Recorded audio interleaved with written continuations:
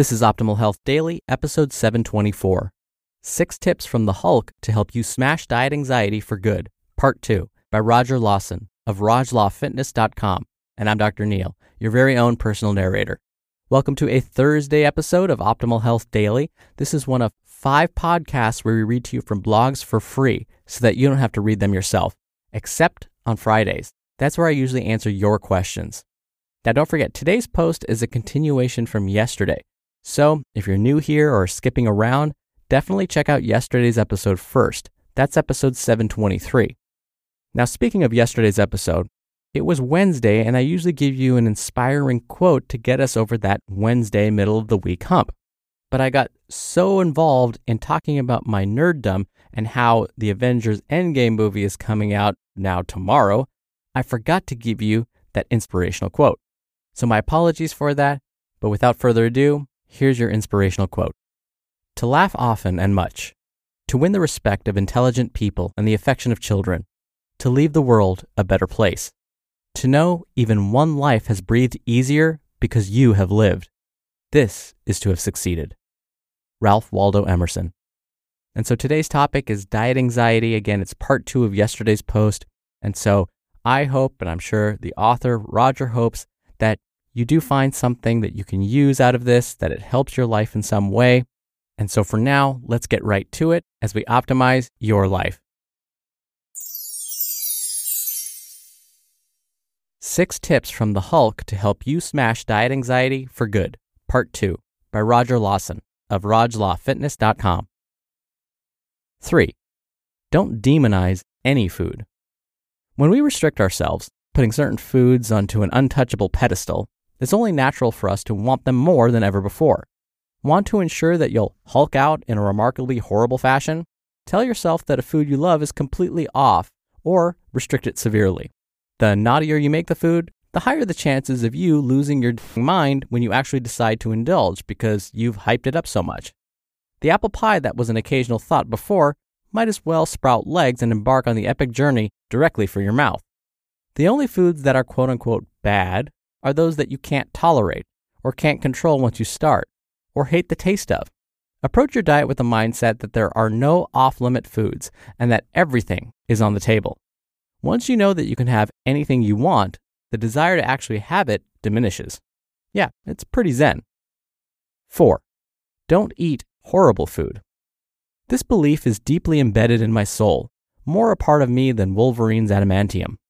Have you ever wanted to have something but thought it was too unhealthy, fattening, or whatever reason you used to justify not smashing it into your face, only to get upset when the lame substitute you settled on left you feeling cold and unsatisfied? On top of wasting calories on something that sucked, common response is to end up getting your hand on what you originally wanted in the first place and devouring it with reckless abandon, almost as if to spite your subpar treat. This is called reverse hulking out, and it happens to the best of us. Don't settle for mediocre food.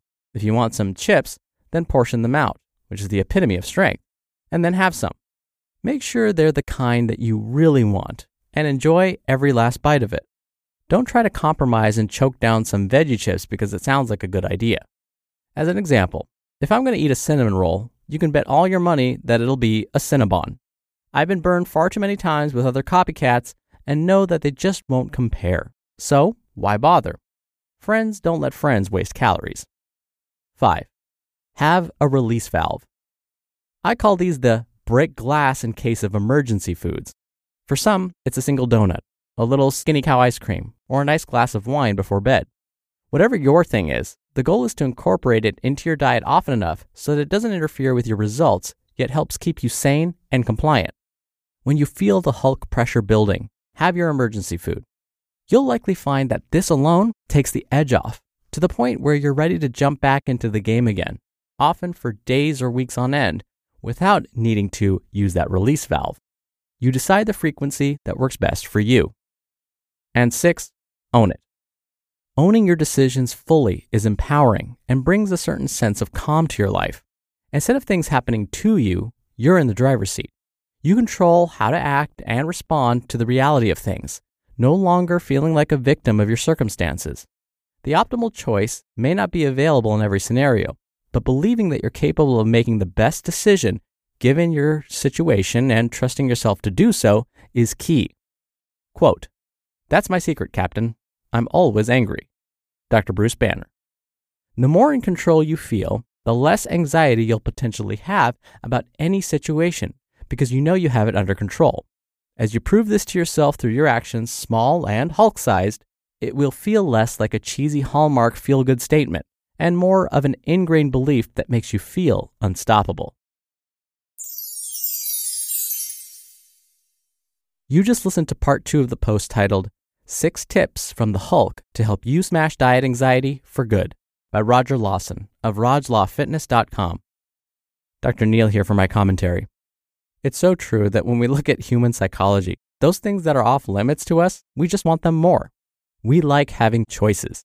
We want to feel like everything is at our grasp. To quote Jerry Seinfeld, "If I want a cookie, I'm going to eat a cookie. If it's before dinner, it doesn't matter. When I want a cookie, I'm going to have one." That's the ideal. But the thing is, as Roger mentioned, if a cookie is one of those quote-unquote hulking out foods or problem foods for you where you can't just stop at one, then we have to figure out a way to prevent you from hulking out on it. That may look something like this. You portion yourself out one cookie. You don't bring the whole bag of cookies to the couch. You just bring one cookie.